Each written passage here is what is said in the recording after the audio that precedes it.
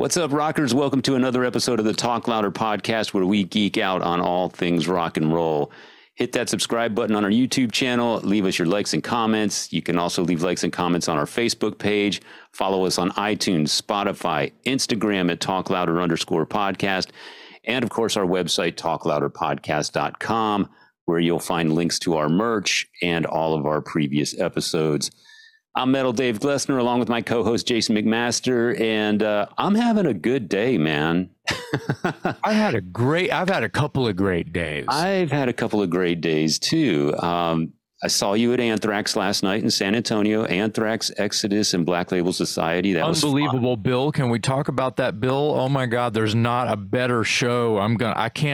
Right now I'm so clouded with awesomeness from that billing. I can't imagine a show that's going to be better than that. It was really great. I mean, all three bands delivered. Anthrax, I thought, played everything you want to hear from Anthrax. They were high energy, as they always are. Loved the Black Label set, loved the Exodus set, and it was apparently I was name checked and I missed it. You were name checked. Me and my son Dash looked at each other like, "What did he just say?" I didn't hear shit. Scott Ian was on the mic, and he said in between songs, he says, "I'm trying to think of the last time that Anthrax was in Texas." Was it before Only?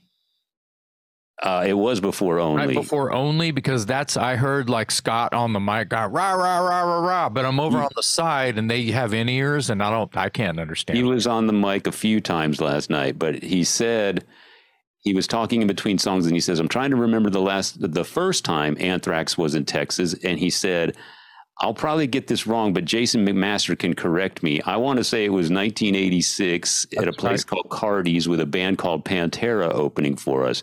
And when he said your name on the mic, me and my son looked at each other and went, "What? Did you hear that?"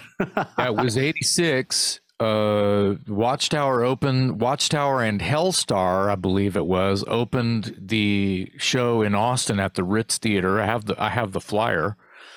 And I would imagine, I don't know, there was a Cardi's in Houston at the time. Mm-hmm. There was a Cardi's here. I don't know there being a Cardi's in the DFW Arlington area.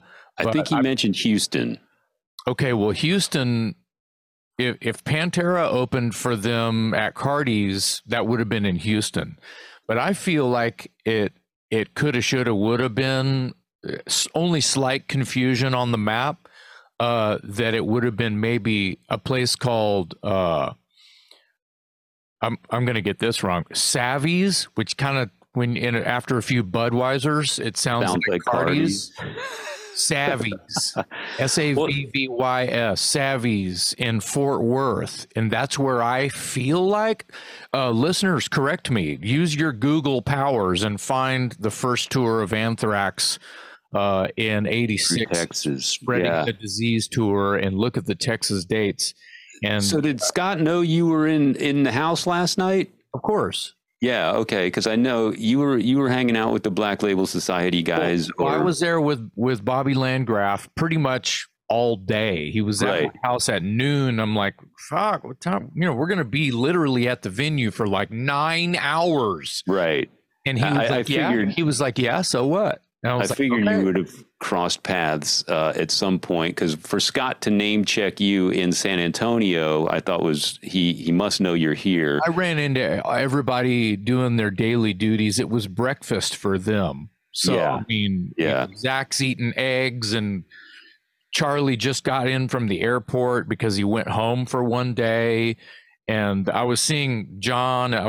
Frank was in there. Frank and Bobby had never met, but Frank is an old friend of Rex, and Bobby is Rex's bass tech. So all of the Pantera company and talk, because of the Zach and the Charlie connection, was kind of there. And Bobby is this sort of go between the two of them, because he works.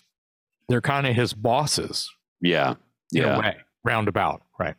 Well, it was a great show, and hearing your name on the mic was a surprise. So, I mean, I don't need to hear my name on the mic, but when you told me that, I was like, "What? What the fuck? Why would if it would have to do with a history lesson about Anthrax or a heavy metal band, he might be right that I can correct him. But I've already said my piece. I think I'm going to guess, because I don't fucking really know, Savvy's in Fort Worth, as opposed to the possibility, and it very well could be, like I'm saying, Cardi's in Houston. But it would have been 86 Spreading the Disease tour. I'm sure our listeners or viewers will comment. Look it up. Yeah, there's probably a website that has every tour date for every band in the world, but I don't spend my life online really. So right. Well, someone let us know. Anyway, the other reason I'm having a great day is not only the afterglow of the Anthrax Black Label Society Exodus gig, but today we are joined on the podcast by Tracii Guns, guitarist for LA Guns. And one of my favorites. We've been doing this podcast for 2 years. I've been trying to get him on the show every day for those past 2 years, and we finally got him today. Yeah, he's a badass. I should probably mention that the first like real tour that I ever did where I'm a support act was on LA Guns Cocked and Loaded with Dangerous Toys and Tora. Yeah. And we didn't even get to that. I had that on my list of things. It was one of those conversations where we just started rolling and you know, we're never really on script, so to speak. Oh, that sucks. But I do try to have a roadmap so I can, you know, kind of cover as much as we can. But sometimes it just starts and the conversation's so great, you just kind of let everything go out the window. You know, but I did want to ask about that tour, get your input from. I feel like we learned a lot. I feel like, in my opinion, when people say, you know, let's say I'm being interviewed by someone and they say, have you ever been treated like shit as an opening band on tour? And I have to rack my brain and go, you know, not really. I mean, you get screwed on stage space sometimes, and I've had to sing, you know, over standing next to Scott or something. Yeah. But, you know, that's kind of how that goes. It's like you're a guest. And you know, they're not going to like set up and sound check and get everything right and then tear it all down just to make room for you. Right. Counterproductive. Yeah, the clock is ticking. Productive production. People bought tickets and spent money to come see this show. So that's part of the show. So if you're a guest, you use what's left over, and the idea is go out and kill so people remember you, even though you're not the headliner. And I learned that on that very first tour with LA Guns, and we were treated great. It was great, and it's good to be able to call Tracii a friend after, you know, I don't know, 40 years. Yeah, and it hadn't been 40 years. Okay, 37. And it's good to call him. It's good to call him a guest finally on the Talk Louder podcast. We did learn a lot, covered a lot of ground. He's here today to talk about the new LA Guns record. It's coming out April 14th. It's called Black Diamonds. This record is crazy. It is the fourth studio album since Tracii and Phil reunited in 2017. If you stop and think about that, it's February right now of 2023. So in less than 6 years, they've put out 4 studio albums. There was also a live album and an EP, but 4 studio albums. They're more prolific than ever. And that comes out April 14th, hopefully a tour to follow. Well, the single is out. There'll be another single out by the time this airs. Yeah. And there should be some videos, probably maybe out already. I know there's a lyric video for You Betray, which is the first single off the album. That's out right now. That song is fucking nuts. Yeah. And I know that they recorded a couple other videos. Ace Von Johnson was a guest on this show recently, and he told us they did one for Shattered Glass, and I think the title track of the album. But regardless, look for the next wave of LA Guns music and video coming your way. Anyway, Tracii Guns with us finally on the Talk Louder podcast.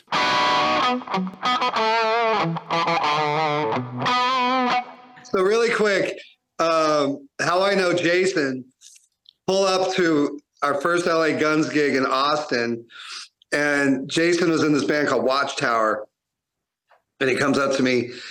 And he's like, hey, man, I'm this guy, Jason. I'm in this band, Watchtower. You know, we kind of sound like Rush. I'm like, whoa. and he plays me this cassette, like, and been friends ever since. That was so long ago, like 30 years ago. Wow. What gig would that have? Where was that at? You weren't playing. You were just hanging. It was at the back room. Wow. Yeah. Oh, okay. That's another thing I'll never forget. And that was a good thing, though. Yeah. But what year would that have been? So there's some bad things he'll never forget, too, apparently. So I guess that was our first show of our first tour, 88. Yeah, I was already in the Toys. I was moonlighting. I was in 88. I was technically, because in, I mean, I'm not doubting you. That very well could have happened. If it was 88 though, it would have had to have been like around spring, had to have been fairly early in the year. Yeah. Yeah. Cause our album came out in January. Oh, okay. And of 88, I believe. I was definitely already working with the Toys because we had been covering. I think you were. You told me you had a new band. We had been covering Sex Action. So nice. Yeah. Wow. The Toys. You know how weird it is to play Sex Action at 57 years old to women that are, in their mid 40s. This guy sings Sportin' a Woody. Sportin' a Woody, bro. Yeah, I'm fucking 60 and I'm talking about a dick. Yeah. Hey, my band is named after my dick. So, Right. Well.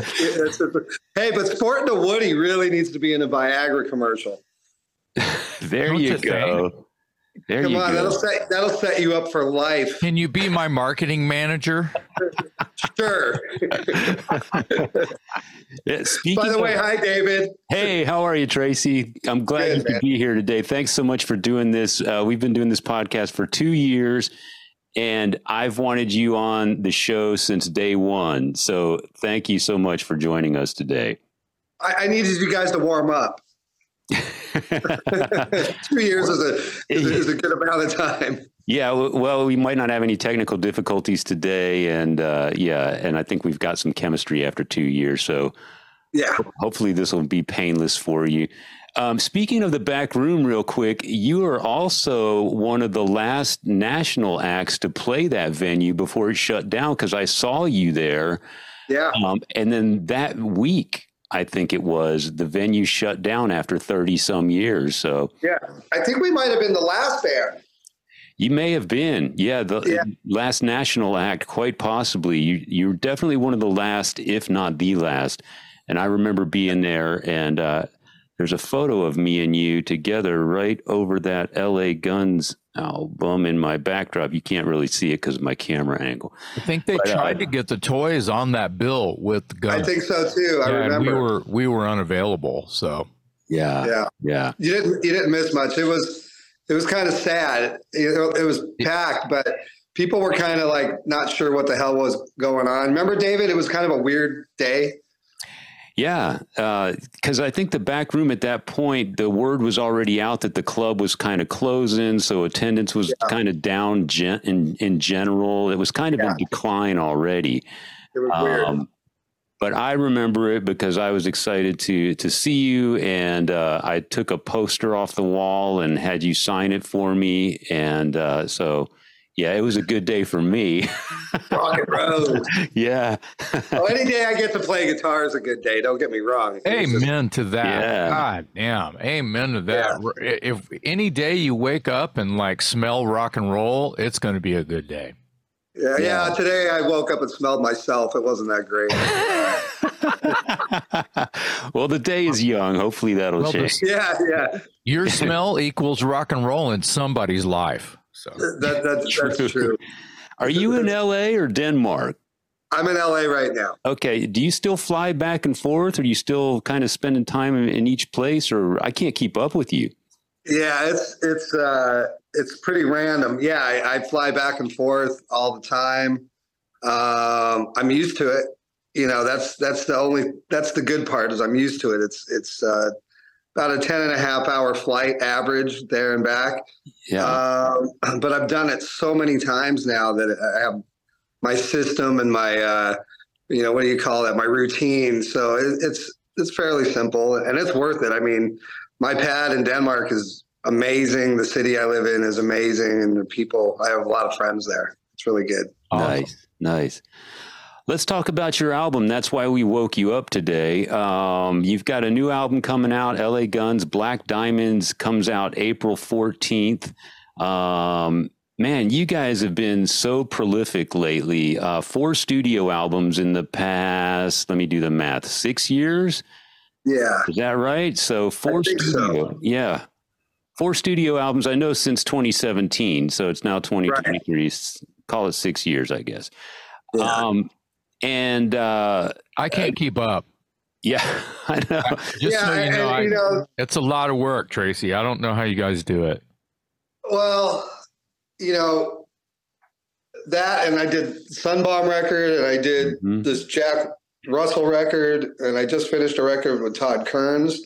I actually wrote and recorded the Todd Kerns record exactly mixed in with the LA Guns record. So I wrote 22 songs in one. It's crazy shit. Wow. I just think that, the one thing I never really had truly was this kind of freedom, that Frontiers just, they don't, they care, but nobody says anything. I just get to write the stuff, get it recorded. And since it's all home recording now, there's no pressure, and that's all I can do is play guitar. So I'm basically just recording my life, right? Kind of nonstop recording and writing. And we have a really good team. This guy, Mitch Davis, writes all the lyrics in New York, and he actually brings Phil out there, and they finish the lyrics and record the vocals out there. Adam Hamilton plays the drums, and he records the drums at his studio. So we really have a system where I can write something to a click track, send it to Adam. Adam sends me a drum track back, literally sometimes in 10 minutes, depending on what the tune is. I like that. I like that ethic.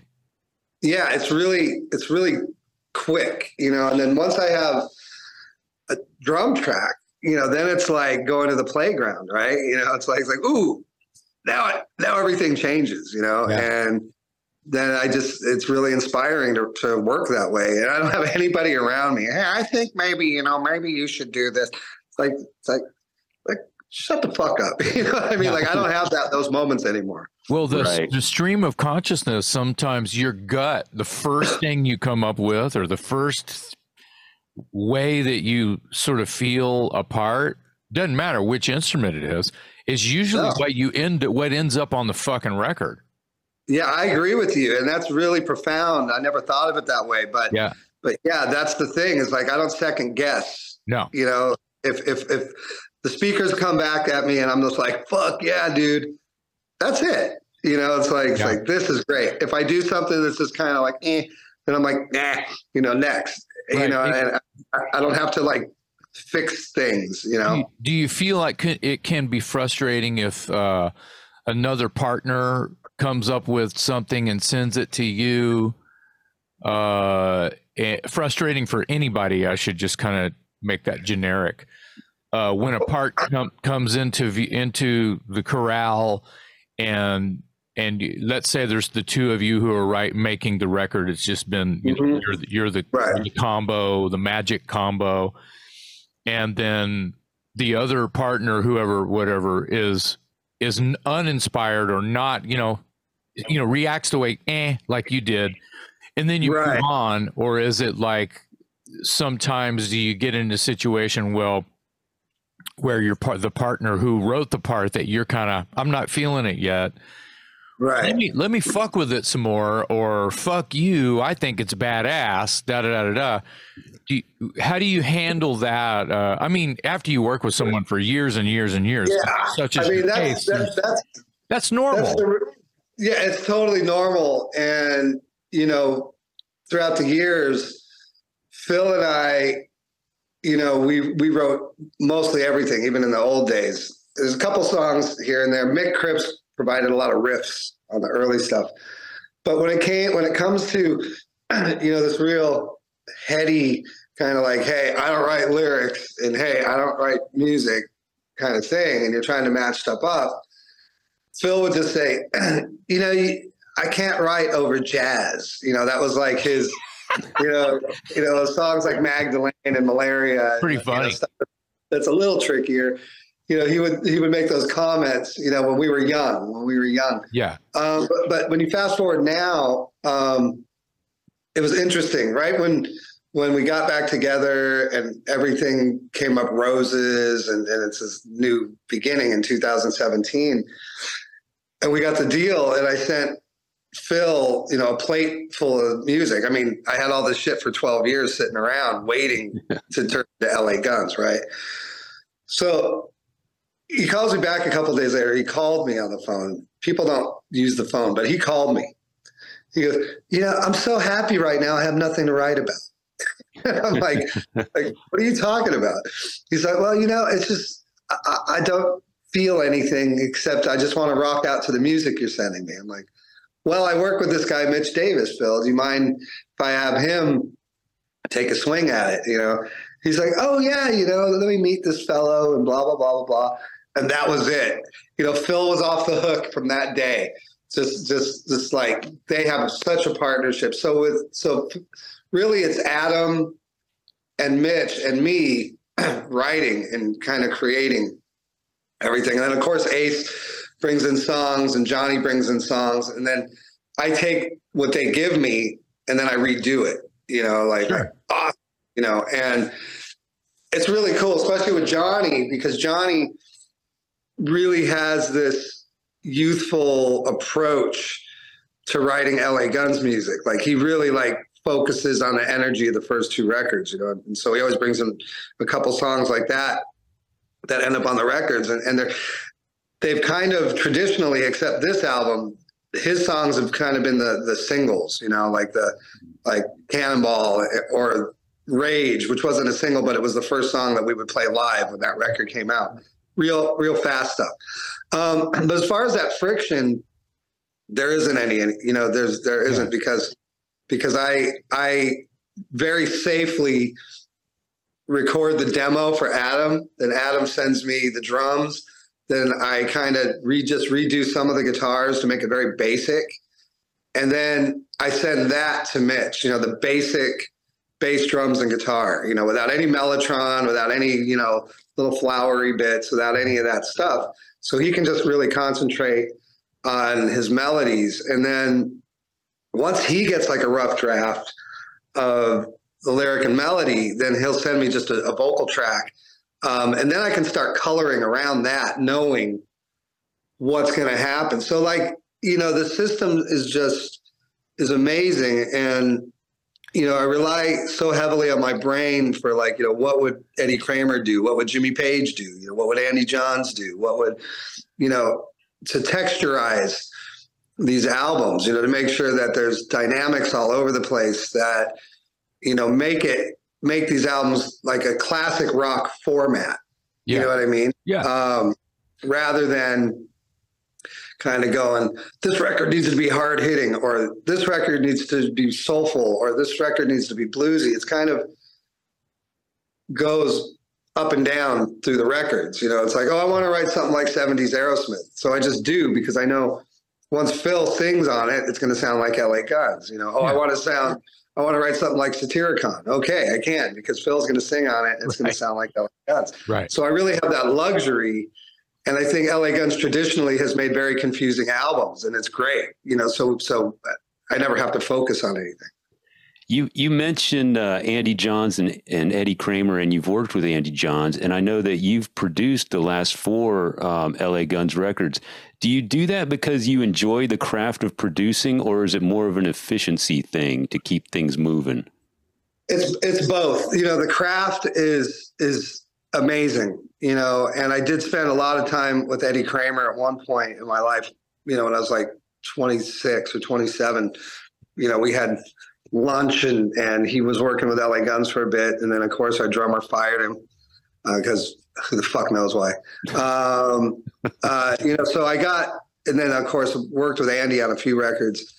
but those guys, they have the simplistic approach, to where parts are important. Every part is important. Every change is important. So all killer, no filler, get rid of the stuff that just kind of rambles. And, Eddie Kramer, really good at hitting tape, and Andy Johns is really good at compression. Those two guys really know how to make loud albums. That was the thing that I really loved about talking to them. Well, it should be really loud, and then it should come way down, and then it should be really loud, and then it should come way down. This kind of really black and white mentality, but it's really efficient. It's a lot like early hip hop and hardcore rap, where you would have these huge drums, and some little piece of music that just kind of goes riff bashing, but in a more digital format. Mm-hmm. And that formula just proves, that humans respond to big beats, you know what I mean? Big rhythms and simple melodies and simple, riffs, or whatever you want to call them, pieces of music. So I always keep that in mind, because I'm a lot like Jason. We like Rush. We like stuff that moves and changes and stuff like that. But for LA Guns, we're not progressive. So I really pick and choose the parts, keep them tight. Make sure everybody can listen to it, because then the problem is, with someone like me, I always have to remind myself that 90% of the people listening to LA Guns aren't musicians. You know what I mean? Yeah. So they don't give a shit. They want an exciting guitar solo, in a great song. That's where it ends. Right. It's simple. I think that, especially on the last 4 records, one of the things I've noticed is that it's exactly what you just said. You guys sort of, LA Guns is known as a rock band, and some people would go so far as to box you into an 80s, sleaze metal, hair metal band or whatever. But if you look at the last 4 records, I hear songs like, I loved Let You Down off the last record. I loved Another Season in Hell off The Devil You Know. These are songs that, there's one on the new album called Diamonds. These are songs that that step out of that box or that category. But you pull it off. The album still sounds cohesive. And I think it goes back to some of the stuff you were saying about the production qualities. Yeah. And not being afraid to, take some chances as long as it's in the ballpark, but it can go all the way to the all the way to the wall, but as long as it's still Yeah. I mean, I think that, like I was saying earlier, traditionally, really since Hollywood Vampires, our records have been, you can either call them confusing or diverse. I don't care. But by all means, being a hair metal band is a luxury at this point, because, we're kind of the living proof that a hair metal band can be very musical and very serious and still be a hair metal band. That's what I love about it. I don't mind the stigma. It's never been an issue for me. Proudly, I would wear lipstick and, stiletto heels, but I'm 57, now I look like a dad, and my girlfriend doesn't want to go out with a guy that looks like a girl. So, so I think that's progress, right? Yeah. It's just progress. It only took 35, 40 years, right? Yeah, something like that. Some of us used to dress like the girls we wanted to date. Absolutely. Yeah. I feel like as in the 3 of us. Yeah. Right. Well, there's a psychosis. I feel a young male with lots of testosterone is thinking like this subconsciously, and they don't know it. I mean, I'm not going to go full on, Silence of the Lambs here. But why not? Yeah. Well, I looking in the mirror and say I'd fuck me is kind that's of right. just, I think that there's something about that. But I don't want to get off track here. I feel like what you're describing to like, to be honest, I already confessed I can't keep up. LA Guns has so many records out now. It's really hard for me. I'm trying to write my own shit, and you guys you guys are just going around. Jason, hurry up! You know, here's LA Guns around my head. I can't. You guys are fast, and the deal is, I've only heard a couple of songs off the new record, but just You Betray. I hear a lot of things. Yeah. I keep thinking Led Zeppelin. Of course. Yeah, because I feel like that's where this sort of like, why not sound, oh, this is starting to sound like something. Why don't we just like cut our arms off and stop swimming and just let it be what it's trying to be. And I fucking love that about that song. And I can't it's crack. You know, that song is crack. It's like you put it on once and you're like, wait a minute, let me hear that again. And you turn it up really loud. Yeah. And it's the most addictive thing, that fucking song. And so it's unusual how it was written too, because Adam had this drum track he had made. You know, he does a lot of television and stuff like that. So he just wanted to do this big John Bonham kind of thing, but he actually recorded, 3.5 minutes in an arrangement, and he never used it. And he sends me the drum track when we're getting near finishing the album and goes, hey, I have this drum track. Do you think you could do something with it? And he sent it to me. And I'm like, oh, yeah, I could do something with this. I could rewrite Immigrant Song, kind of mentality. Right. But I mean, truthfully, really, that's what I thought, right when I heard it, because the beat is so similar. It's different, but it's real similar. And I just played that riff. It's kind of like a double Immigrant Song, it's the Immigrant Song is, what is it? F sharp. Yeah. Right. And so this drum beat has an extra one of those beats in it. It's not, it's like something else. So the nature was just, that's how similar they are. I mean, it's like double Immigrant, but it's also kind of like the Wanton Song. And then the bridge. Yeah. That's like backwards of Shapes of Things by the Yardbirds. Yeah. Right? The staircase. Yeah, exactly.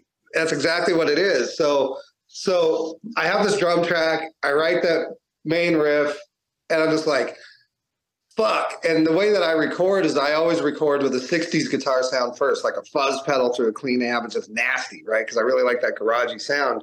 And then I put my guitar sound on later. So once I got past like the 60s version of it and I put my guitar sound on it, then I added a guitar with an octave pedal under it and then a fuzzy bass. It just came to life. It was like, okay, this doesn't sound like the Immigrant Song anymore. Now this sounds massive, just like huge. And at that point, I couldn't stop listening to it. So I was like, fuck it, we're just doing this. I don't give a shit. Well, it has the octaves like Immigrant Song, or Yeah. Or it has that vibe, that's the Zeppelin funk. That's the funk. Well, I mean, that really invented disco, didn't it? I mean, that's the precursor to disco. Well, it's definitely funk or soul because it's boogie, right? Well, you guys take it to where that's like this psychedelic thing, and the way that you've layered Phil's vocals are very ambient and sort of backwards delay kind of a feel where like, whoa, what? I could, the wall is in front of my face, but my hand goes right through it.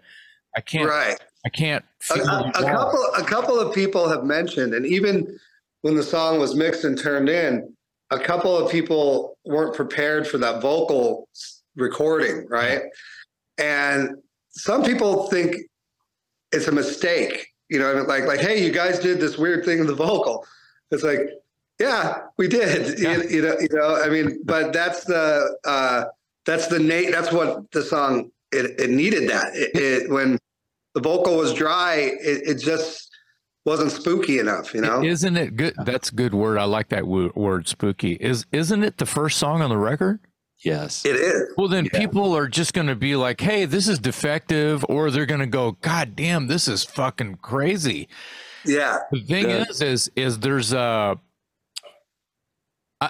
it might be just where he's kind of shouty sounding on You Betray, where it's dry. Am I right? Right. Okay. Yeah, it does bounce back. That's the difference between the ghosty kind of vocal and the swirly vocal, or the like, how big is this room? I can't tell how big this room is, right? To the like, he's going, you betray, where Phil's voice is sitting right on your face. Oh, he's just screaming at you, man. Yeah. But it sounds completely dry. And so when that came out of the speakers, I was like, oh shit. Like that was almost like punk rock, or like for a second it went to like, I don't know, like a New York Dolls album where there's almost no reverb on his voice at all, or something weird like that. For just that second, as the bus is whizzing by your face. And I like the production, and I like how ballsy you guys are on trying new shit, because that, you know, I won't speak for myself because I like trying new stuff, but I know I'm going to sound kind of contradictory, but it can be scary to try something so different. But I guess where you and LA Guns are concerned, at this point, you really have nothing to lose, and it's admirable. Yeah, I think the rule of thumb is always, you know, do you like it? You know, do I like it? You know, does this get me excited? And that's all that matters. I mean, I really make records for me. You know, it's like, you know, all my favorite bands are gone, you know, so it's like, I just write what I want to hear. Yeah. Yeah. I was going to say, you know, You Betray obviously has a Zeppelin influence, but man, Gonna Lose, I mean, that's a huge Zeppelin sounding record or song, and not just the guitar. Like Phil's voice on that song is Robert Plant to a T. It's crazy. It's great. Like we, you know, I'm kind of snarky when it comes to Zeppelin. By the way, you know, he's singing his ass off on this record. Unbelievable. I'm hearing tones and voices I don't recall Phil sounding like that. You know, in the past. No, you're right. You know, he keeps developing. He keeps practicing. You know, him and I are very interested in making music. You know what I mean? Yeah. So, you know, he when he comes up with new things, you know, I'm the first to know. He's like, oh man, check this out. You know, because the last record, he recorded all the vocals himself with the direction of Mitch, because we were in a lockdown. Mm-hmm. So he had built a vocal booth at his house, and it was left up to him.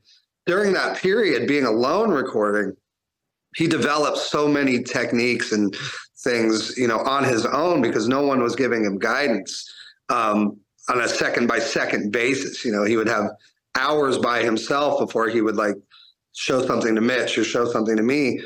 And yeah, man, Phil is, you know, I couldn't do LA Guns. You know, we're not LA Guns without his presence. You know, I agree. Yeah. And I also agree that, and I just raise the flag a second time here, by yourself recording your own emotional value, adding your own emotional value to an original song by yourself, producing your own vocal. I cut all my vocals in this room 6 feet from where I sit. Nice. I've learned so much about and can sing in voices that I didn't know I had. Yeah, of course. As well as learning how to preserve my voice. Like, whoa, I shouldn't record that if I'm not going to be able to do it live. Yeah. So there's a lot of sort of mental exercise as well as physical discovery. Not masturbation, but physical discovery within your instrument, learning so much about when you're recording by yourself. So I'm really happy that Phil however long ago he got into it, I'm glad that he finally did, because that's when you're really going to learn a lot about what your voice can do. Well, he has some experience because when he wasn't in LA Guns years ago, he was working at Fox Sports audio library, and he was an engineer. He was an editor. Oh, and he mentioned that in our interview. He mentioned that. So, so he wasn't completely in the dark about recording and editing and digital. So at this point in our career, it's a lot more fun and a lot more productive and very addictive. And we're just, I feel like each record we're getting a little bit better at it too, which makes it fun, you know? Yeah. And that's down to Adam as well. Adam's getting a little bit better on each record of what his input.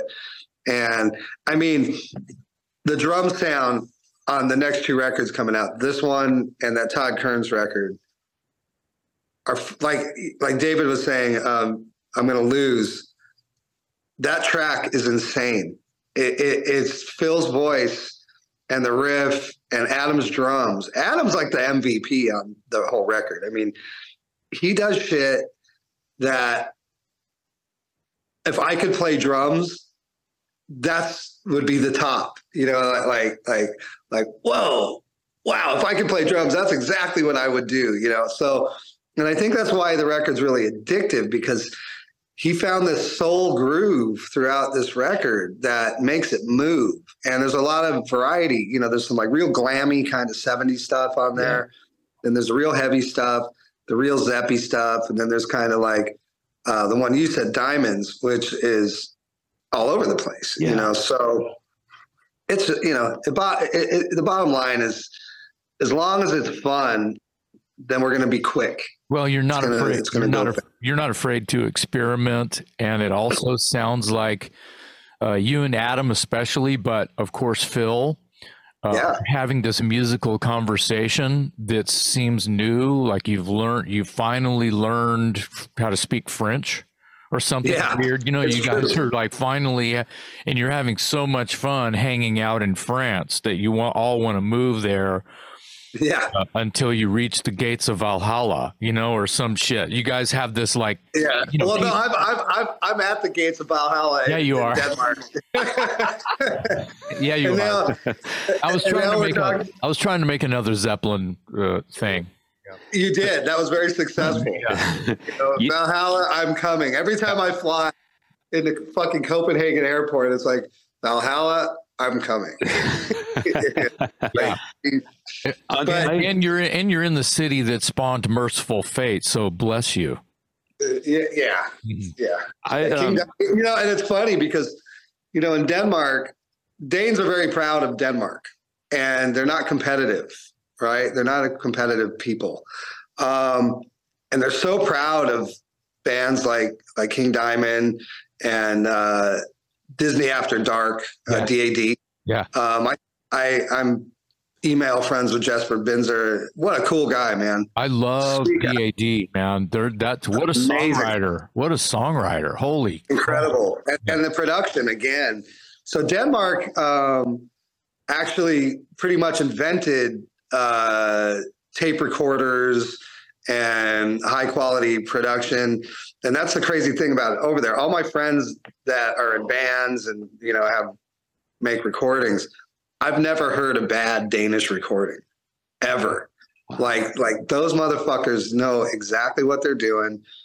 And everybody's music education is complete and free.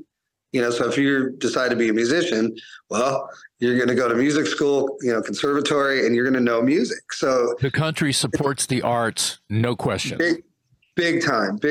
And it doesn't matter who you are. If you play in a public venue, you get $279. That's the union bottom. Wow. So it's like everybody on stage gets $279. So you can be a professional musician just by playing a gig every night.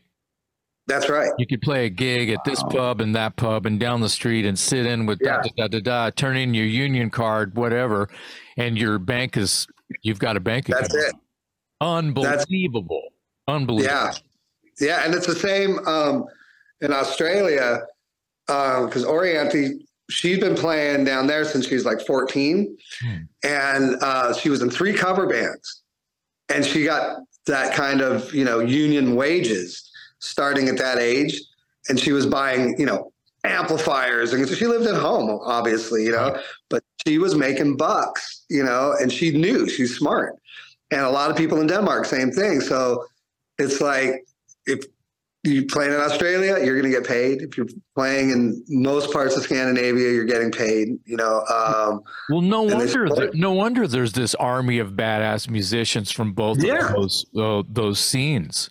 No. Oh yeah. I mean, look at Dragon, Helicopters, Backyard Babies, Turbo Negro, King Diamond, Satyricon, DAD, I mean, these bands, they're able to thrive because they don't have any resistance. They're not worried about, oh man, I can't spend 10 grand on gear to put it in a $500 car to go to a $50 gig. It's the opposite. It's like, if I do 10 gigs, then I can buy the amps that I really want and the guitars that I really want. And, or build the studio that I need to make records and record all my friends' records, which in turn creates jobs for everybody else. And that's how it's supposed to work. Ironically, King Diamond lives in Texas. So that makes sense. His time of I'm just using the number you gave, $279 per show. He left that behind. He's an older gent. He's got it going on. I love the King. But the point you're making is that's a beautiful, beautiful world. Again, one more point. Much like LA Guns, DAD has like 2,000 albums out. Yeah. A lot of records out, man. I can't keep up with them either. Yeah, but in Scandinavia, they headline huge festivals. I've seen video. They're big over there. Yeah. They're like the Danish Aerosmith. You know what I mean? And that's why Mike Tramp keeps going back, because he has that, we call it a safety net over there, right? A safety net. So it's like Mike can go over there, throw a solo band together, and just make bank.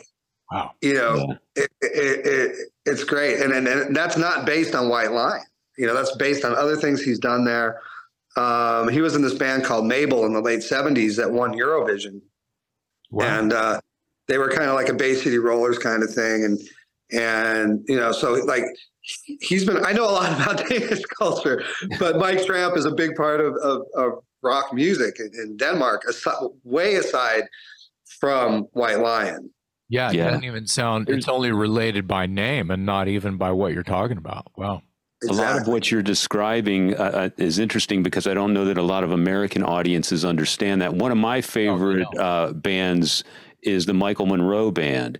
And I feel like the Michael Monroe Band and LA Guns have been the two most consistent rock bands in the past 5 to 8 years, whatever it's been, maybe 10 in the case of Michael Monroe. I would agree with that. And like LA Guns, Michael Monroe's band does, they take chances with the music. They'll add strings. They'll, blow some harp, whatever, slow song, fast song, punk rock song. But he can't tour America because it makes no financial sense whatsoever, because he'll spend money to be here.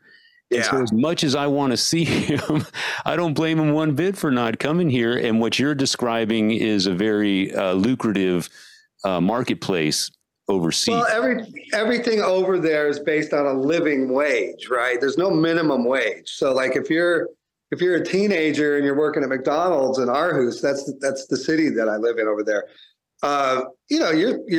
Your hourly wage is about $27 an hour, and they take 40% of that, for the government, which makes sure that the country is, there's not many homeless. People go to the doctor for free. People go to school for free. Mm-hmm. Your streets don't have bumps in it, all these kinds of things. So, they infrastructure. Yeah. So the infrastructure is amazing.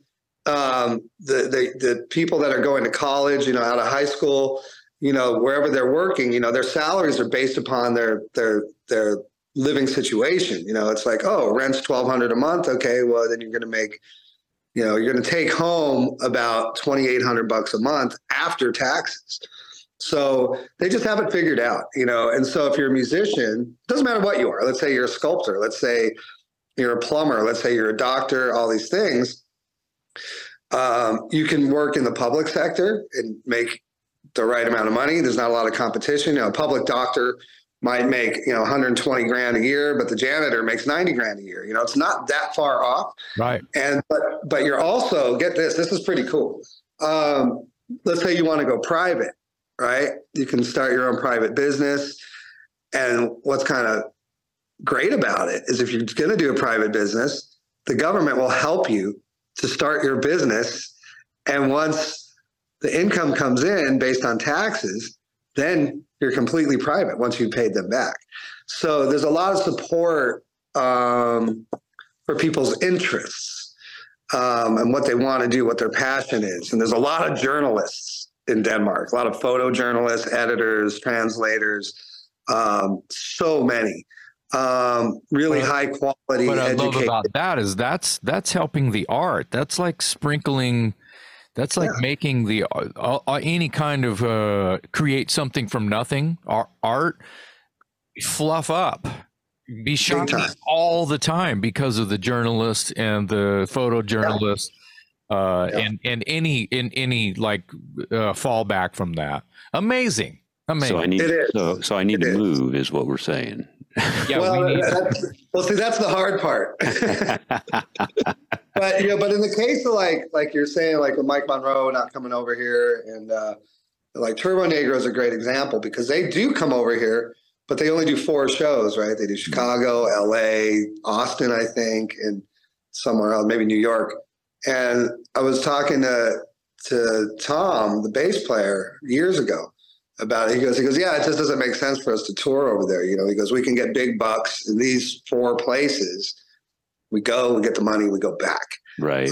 And it's like, I know Rose Tattoo, which is in a similar situation because they're Australian. Mm-hmm. I think they're finally coming here now, but they've been trying to get over here for a long time. Yeah. Over 20 years. Yeah. So, I mean, it's tough. It's hard to do it here, man. It really is. Yeah. They're on the Monsters cruise. Right. I just fingers crossed. Yeah. Right. I don't know how much time we have with you today, Tracii, but I feel like we barely touched on the new record. We got time. Okay. I wanted to ask, you mentioned something earlier. First of all, for my money, you're one of the great guitar heroes of the 1980s and beyond. I know people like to lump things into convenient boxes, but every time I hear credit, Tracii. Every time I hear a discussion about guitar heroes from the 80s, I always hear George Lynch and Warren DeMartini, and that's all fine and good.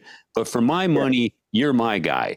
So, and I know you're a Randy Rhoads guy and an Eddie Van Halen guy. So my question is, when you're in the studio, how many takes do you do of a solo? Are you a guy that seeks perfection, or do you value spontaneity and finally say after maybe 5 takes, I'm just going to pick the best one. Otherwise I'm going to, over-examine this thing to death?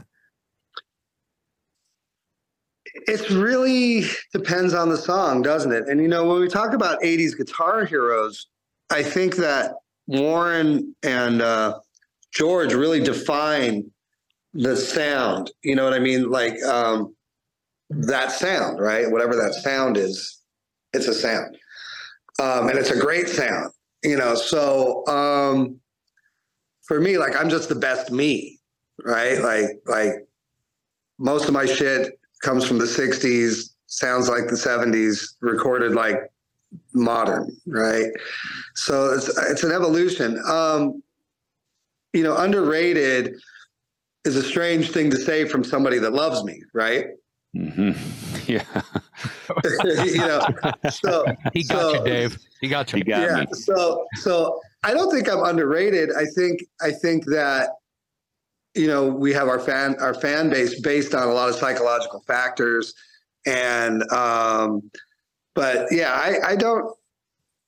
feel underrated, sometimes it's a little embarrassing, to be honest. It's like, yeah, I know I can play a pentatonic scale. You know what I mean?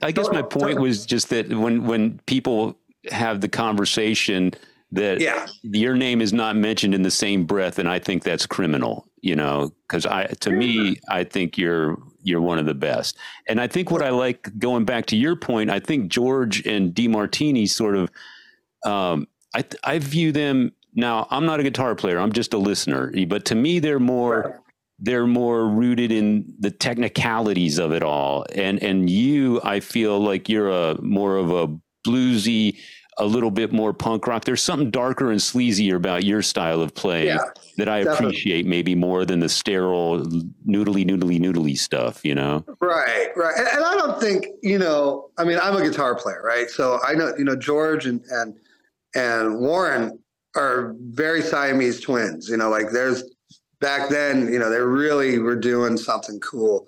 And what really defines them is their sound. Their sound is consistent. They don't fuck around. It's like I sound like George. I sound like, Warren. Where someone like me, sometimes I sound like Carl Perkins. You know what I mean? Sometimes I sound like Johnny Thunder. Sometimes I sound like Randy. Sometimes I sound, I used all my influences. Perfect. Yeah. Instead of focusing on this is my thing. I don't really care so much about it. And I know what you mean in the conversation, but then there's always the asshole in the corner of the room. Tracii Guns, man, you guys are idiots. You know what I mean? So those are my people, right? The guys in the corner, they're like, you know what the fuck you're talking about, and I'm good with that. I like those guys. Yeah. I want to talk a little bit about the work you did on the Randy Rhoads documentary. I heard, I think I read somewhere that Slash was the first guy that told you Randy Rhoads is going to be your new favorite guitar player. That's right. Is that right? Hold on. So Slash turns you on to Randy Rhoads. Tell me about how that went, and then tell me about the first time you got to see Randy perform because of that recommendation, and then segue into your recent narration of the documentary. All right. I never saw Randy play, which sucks. Me neither. Totally sucks. So me neither. I'm waiting outside electronic shop class in... It was either 7th or 8th grade. I guess it was 10th grade. And Slash comes right up to me. It's, 8 in the morning or whatever. And he's like, hey, man. I'm like, what? I saw fucking Ozzy last night at the Forum. And this guy, Randy Rhoads, that's going to be your new favorite guitar player. He played like this, like you, instead of like this, whatever. That's my best, 16-year-old Slash voice. Sorry. That's pretty good. and I'm like, oh, yeah, really? Oh, cool, man. And I just thought he was tricking me because he was a prankster. Mm-hmm. And so, but he was serious. He goes, yeah, you met, the guy on the Starwood, the picture, the blonde hair guy on the Starwood. I'm like, oh, yeah, Quiet Riot guy. And I'm like, and Ozzy played by himself? And he goes, yeah, he has a solo career. And I didn't even know what a solo career was then. I'm like, oh, so it wasn't Black Sabbath? That was kind of my thing. So I go surfing with my dad that weekend, and Crazy Train came on the radio, and I knew immediately. I knew that was who Slash was talking about. Mm-hmm. And I became obsessed. He was right. Like holy shit, this guy, wow. I never heard anything like it. And I was such an Eddie Van Halen fan. And this was so different. A lot of people compare him to Eddie, but he's not. Randy was like this. I don't hear it. Yeah, I don't hear it. Yeah, I don't hear it either. It was really more of this Mick Ronson kind of mixed with Gary Moore, and then that live sound and the studio sound, just like, Randy's soul really comes through the guitar. And I just spent my whole life obsessing over him the same way I do over Page. Those two guys, it's just, there's so much mystery in the sound, right? So much mystery there. It's like, what is this? You know, you think Randy might be a little bit more neoclassical, classical than Eddie? I don't think so. I'll tell you what. I'll tell you musically what's going on there. Randy wrote from a major scale way of thinking, which it sounds really bizarre because that shit's so dark, right? It's so dark. But within those modes of the major scale, he created that music, which a lot of times it is minor and you know, very, you know, neoclassical sounding. Yeah, Sabbath is minor and Crazy Train is major until it gets to the F sharp pre-chorus. That's right. And when you think about that bass line, beep, beep, beep, that's Joy to the World. It is. Yes. I mean, you're absolutely right. And, you know, Richie Blackmore did the same shit, you know, in Deep Purple. And it does come across as classical music. Now, the myth about Randy was that he was an accomplished classical player, writer, composer. He was on his way there, but when he was doing the Ozzy stuff, he was not there. He was pure Randy Rhoads in learning mode, stretching his knowledge to the max, you know, and creating atmosphere, which is why he's so fascinating. He's so young. You know, people forget that, no, he wasn't a 35-year-old accomplished musician yet. You know, he was... Right. He was 22 years old. Think about that for a minute, you know, and he gave guitar lessons. He took some lessons from some people at the Musonia, you know, the school, but he wasn't accomplished, you know, he wasn't, you know, which is great. You know, one of the things that Steve Vai always says, you know, when he's giving advice is like you don't need to know music, you know, if you can make happen what you hear in your head, that's all that counts. You know, it's getting to what you hear, getting it here. That's all that matters. So get this. I'm hanging out with Brad Gillis, and you know, he always brings up all kinds of great stories, and you know, he's such a fun guy to hang around with. But I asked the question, I'm like, okay, dude, you know, you had 4 days to learn all the Randy stuff, you know, so, you know, like, how did you know about like the diminished scales and, you know, all this stuff? And he just told me flat out, he goes, you know what? I really don't know much about music or how scales work or anything like that. He goes, I just picked it out by ear. I go, like, you picked that out by ear? You know, like, I can't do that. I've never been able to. I mean, you know, I was 14 years old, and I was still playing Heartbreaker like this. What was I doing? I remember Slash laughing at me. I was like that.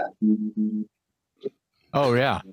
Right? Because that's just what it sounded like in my head for some reason. You were playing it percussively as much as a guesstimation. Yeah. Right. Always. You know, so like even when I was learning Randy or learning Page or Hendrix, you know, it's always my interpretation. You know, I don't have that ear that can pick out things exactly, you know, like that. And then I'm much better now because I do have a very big musical education now. So I know better, like, oh, wait a minute, you can't do that. That's not right. You know, which helps. But yeah, I don't know, man. It's all a mystery. And, you know, guys like Vai, who has this, he hears all the music in his head and composes it, then plays it. Like, that fascinates me. Brad Gillis learning a whole Ozzy set without having any knowledge of music, that fascinates me. You know, I mean, there's just wizards all over the place. Yeah. These guys, wizards. When I was a kid, if I may interrupt, I apologize, fellas, but when I was a kid and discovering my new favorite bands over and over and over, I thought they were magicians because my goal quickly became, I want to learn how they're doing that. So it was a lot of, you know, needle jumping around the record with a bass in my hand. I didn't even know how to tune the fucking thing. Right. So it's just that this big fat string sounds low and I hear and feel a low note, but I don't know what that is. I'm like 10 or 11 years old going, well, I don't know what that, I'm just going by what this guitar feels like in my hand and what I'm hearing. And so I would just find the lowest note on which is the big fat one right here. Yeah. And I would tune it to the lowest note I'm hearing come out of the speaker. Okay. And I'd move around. And that's how I taught myself how to phonetically play along with all my records. And I got the moon tan that you see today from being inside, not outside, learning how to play my Kiss, my Priest, my AC/DC, and it goes Elton John, Queen, whatever it was I was listening to. All record after record after record. My summers, that's what my summers were.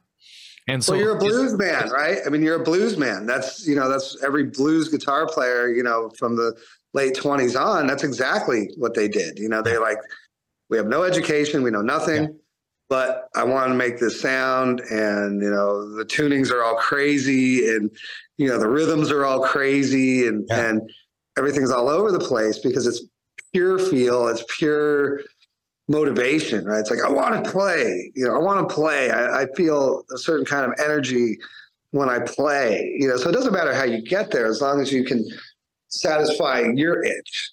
You know what I mean? You're learning how to speak with it because you can't speak any other way.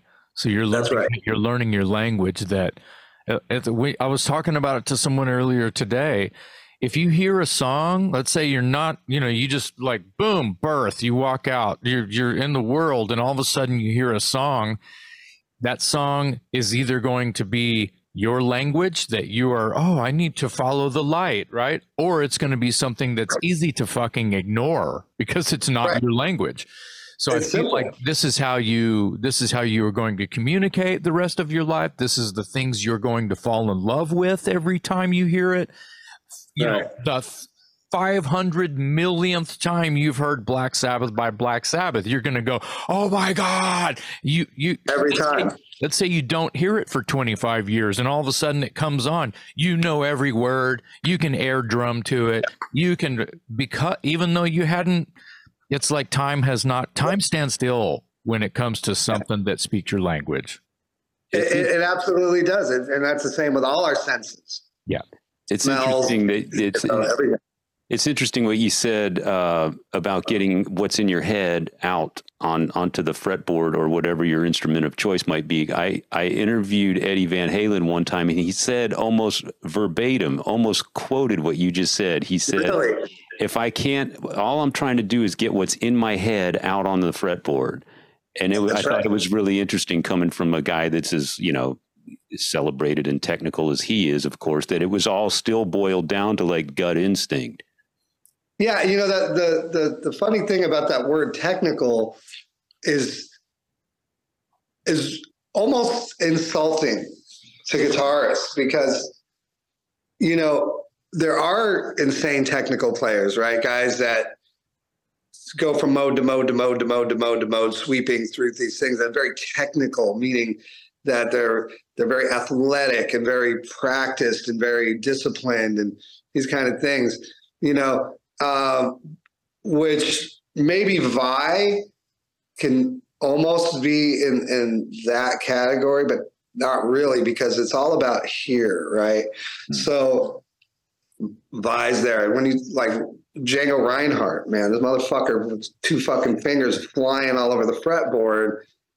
It's like, people say he's the most technical jazz player of all time. That's bullshit, man. The guy fucking was amazing, unique, rogue artist that wanted to do drugs and have sex and spend all his money on his friends and just be a cool dude, And I've always associated with the guitar or any instrument as more of that. It's like, it should enhance your personality, what I mean? And,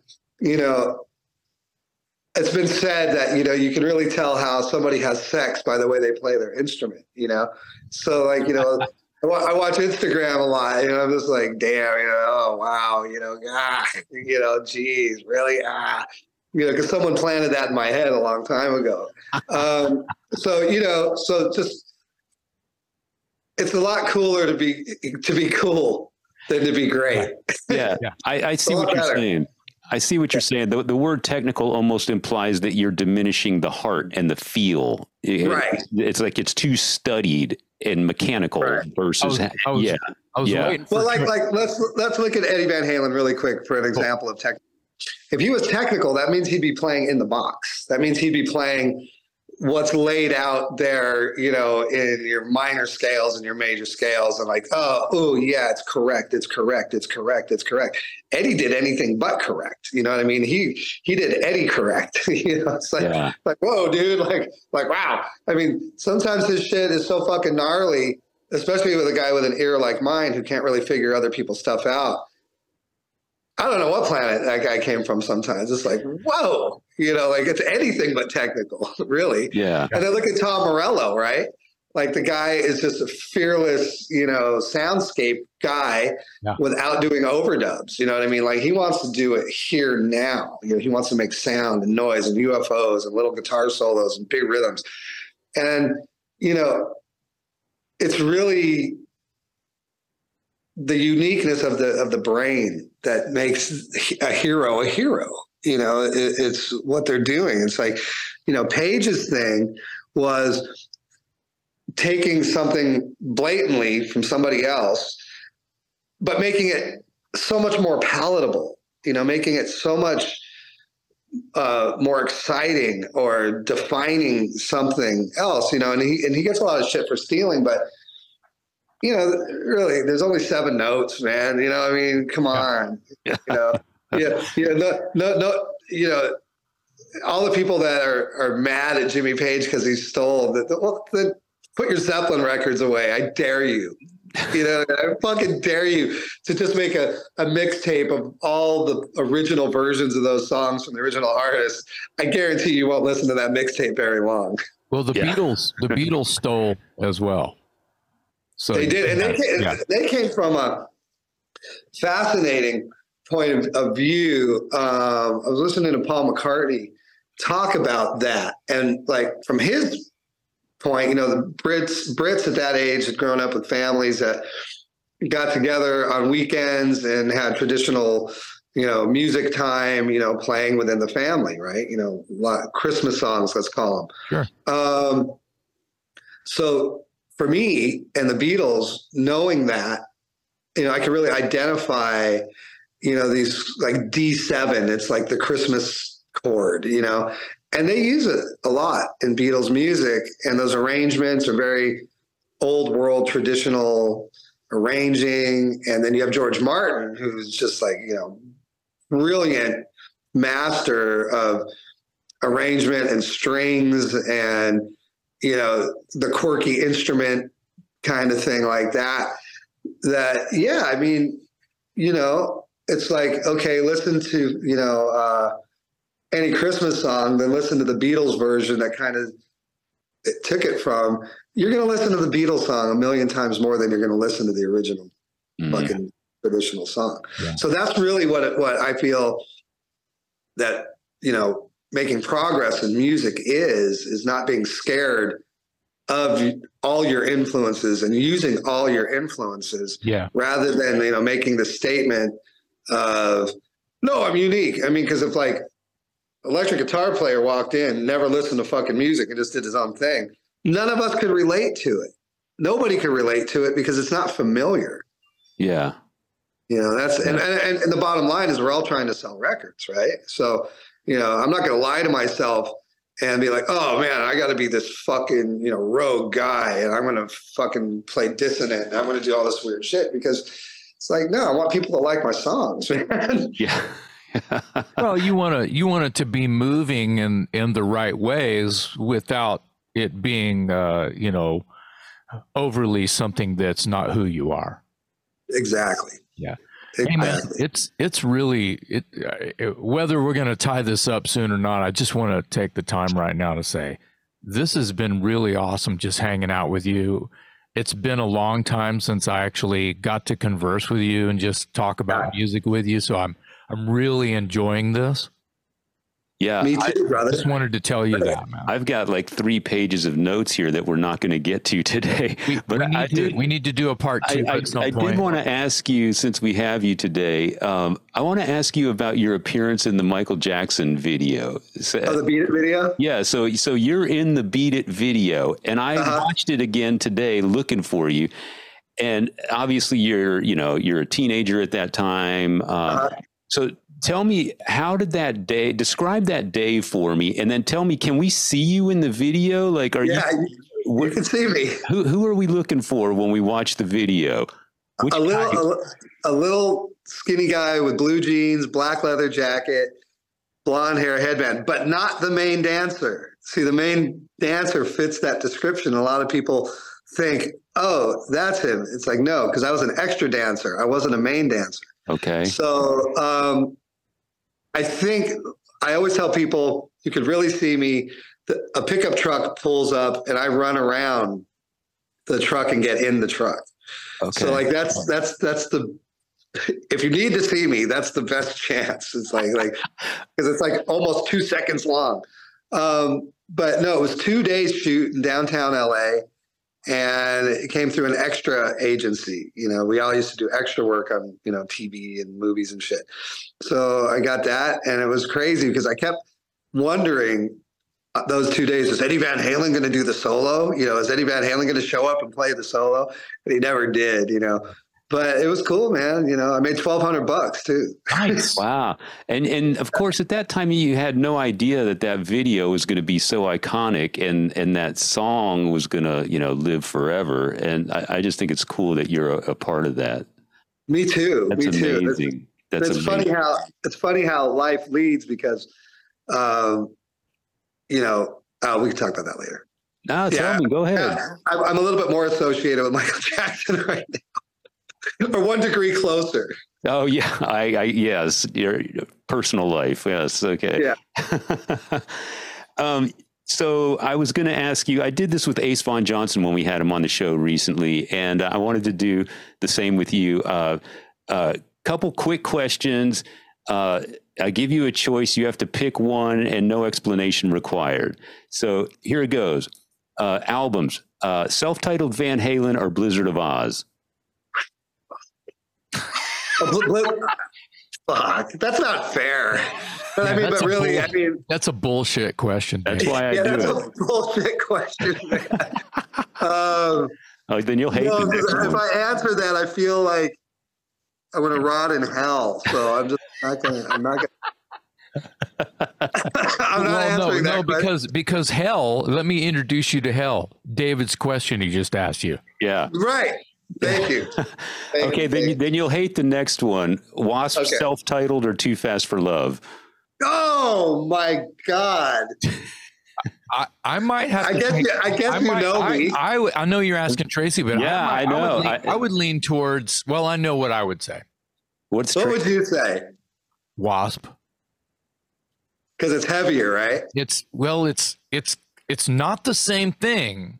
But the cool thing is it's related in some ways, because I love the the kind of like punk thing that's happening on that first Motley.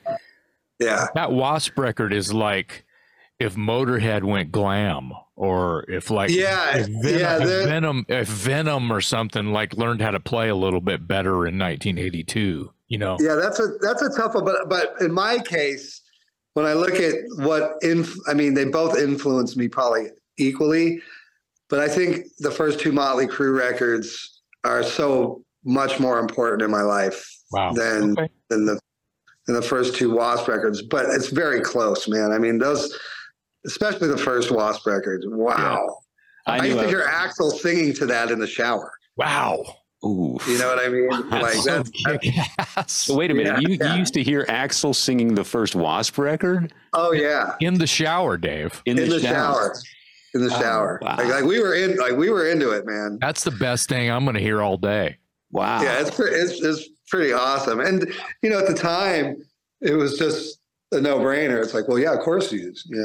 But now I think about it like, walk down the hall and hear Axl in the shower with WASP on singing along. That was my normal life. Probably a great warm up. That was just a regular Tuesday morning, right? Yeah, really. How weird is that?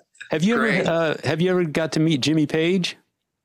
No. Oh, yes, but not meet him. He was playing LA with the Firm at the Forum, and my mom went to the Forum, and I was like, no. I'm going to the Rainbow because I know Jimmy Page likes to hang out at the Rainbow. So I was 16 or 17, going to the Rainbow all the time anyways. So I'm sitting in the back table with some friends and, leather jacket, big hair, lipstick, stiletto heels, that part of my life. Sure enough, here comes Jimmy Page. I see him come in near the fireplace with two chicks. Yes. Walking down, I get right up. I walk up to him and I'm like, hey man, you have no idea who I am, but if it wasn't for you, I wouldn't be playing guitar. And he just looked right at me and goes, yeah, and walked right by me. That was my meeting with Jimmy Page. What a hero. He's like, yeah. That's classic. Well, he had other things on his mind. Yeah, he sure did. Yeah, that's not your fault, buddy. Well, Tracii, I can't thank you enough for joining us today. I've wanted you on the show for 2 years now, and love the last 4 albums you've done now. We're up to 4. I think you guys have been super prolific. You've put out quality stuff. I've seen you every time you've come through Texas on these various tours. Always one of my must be at the show gigs. And I look forward to a tour on the Black Diamonds album. Hopefully. Yeah, but be careful if we're playing an outdoor venue in summer there, because you might not see. I might be in a bathroom somewhere. Yeah. So when you play, don't blame you. When you came through Texas last time, you did. I guess it was Dallas. You had to do the show you were isolated in a bathroom, and the very next day you were scheduled to play Austin. And I'm thinking, oh my God, it's going to be even hotter in Austin. I hope he's going to show up, and I hope he's going to play on stage. And to your credit, you did. I was stoked to see you on stage more so than ever, because 24 hours ago it didn't look good. Well, I did see a specialist about that since then. And unfortunately, my brain can't regulate heat or, extreme heat and extreme cold. So it's a good chance that, I couldn't survive that at some point. Wow. So it's just I got to be really careful. Yeah, be careful and get. I'm not saying get a doctor's note, but take care of. Listen to what the doctors are saying, because health first. They're going in their office and Googling it just like you are. That'll make you feel better. But at the same time, the condition, I've heard of the condition before. I have no idea what it's called. You don't need to give us the medical term, but if your brain is not looking at that's as real as epilepsy in my mind. So please be careful. Take care of yourself. It's I used to think it was a psychological thing, but it's a physical thing, and it is what it is, man. Yeah. Well, route your summer dates to indoor venues as much as possible, because I'll tell you, as much as you hate it, so do we out in the audience. Right. Out there. They could roll. I know. We at that Austin gig, which we figured out some kind of weird contraption. I was watching the crowd, and the crowd was not comfortable. Yeah. It was 100 degrees that day. It was brutal, man. Yeah. So brutal. Yeah. But whatever. Yeah, you need to come up with like a boy in the bubble type thing, like an air conditioned glass jar.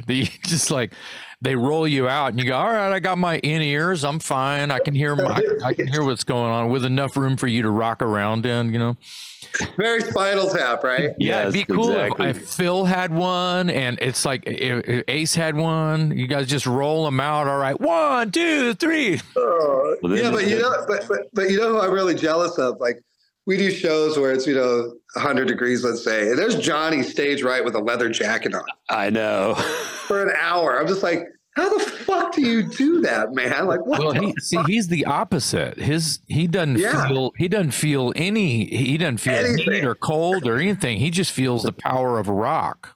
That's it. I mean, I'm so jealous of that. Yeah. Well, Tracii, thank you for joining us today. Congratulations on a great new album. It's called Black Diamonds. It comes out April 14th. Look for it. Look for LA Guns on tour in 2023 at some point. On behalf of my co-host, Jason McMaster, I'm Metal Dave Glessner, along with our very special guest today, Tracii Guns on the Talk Louder podcast. Woohoo!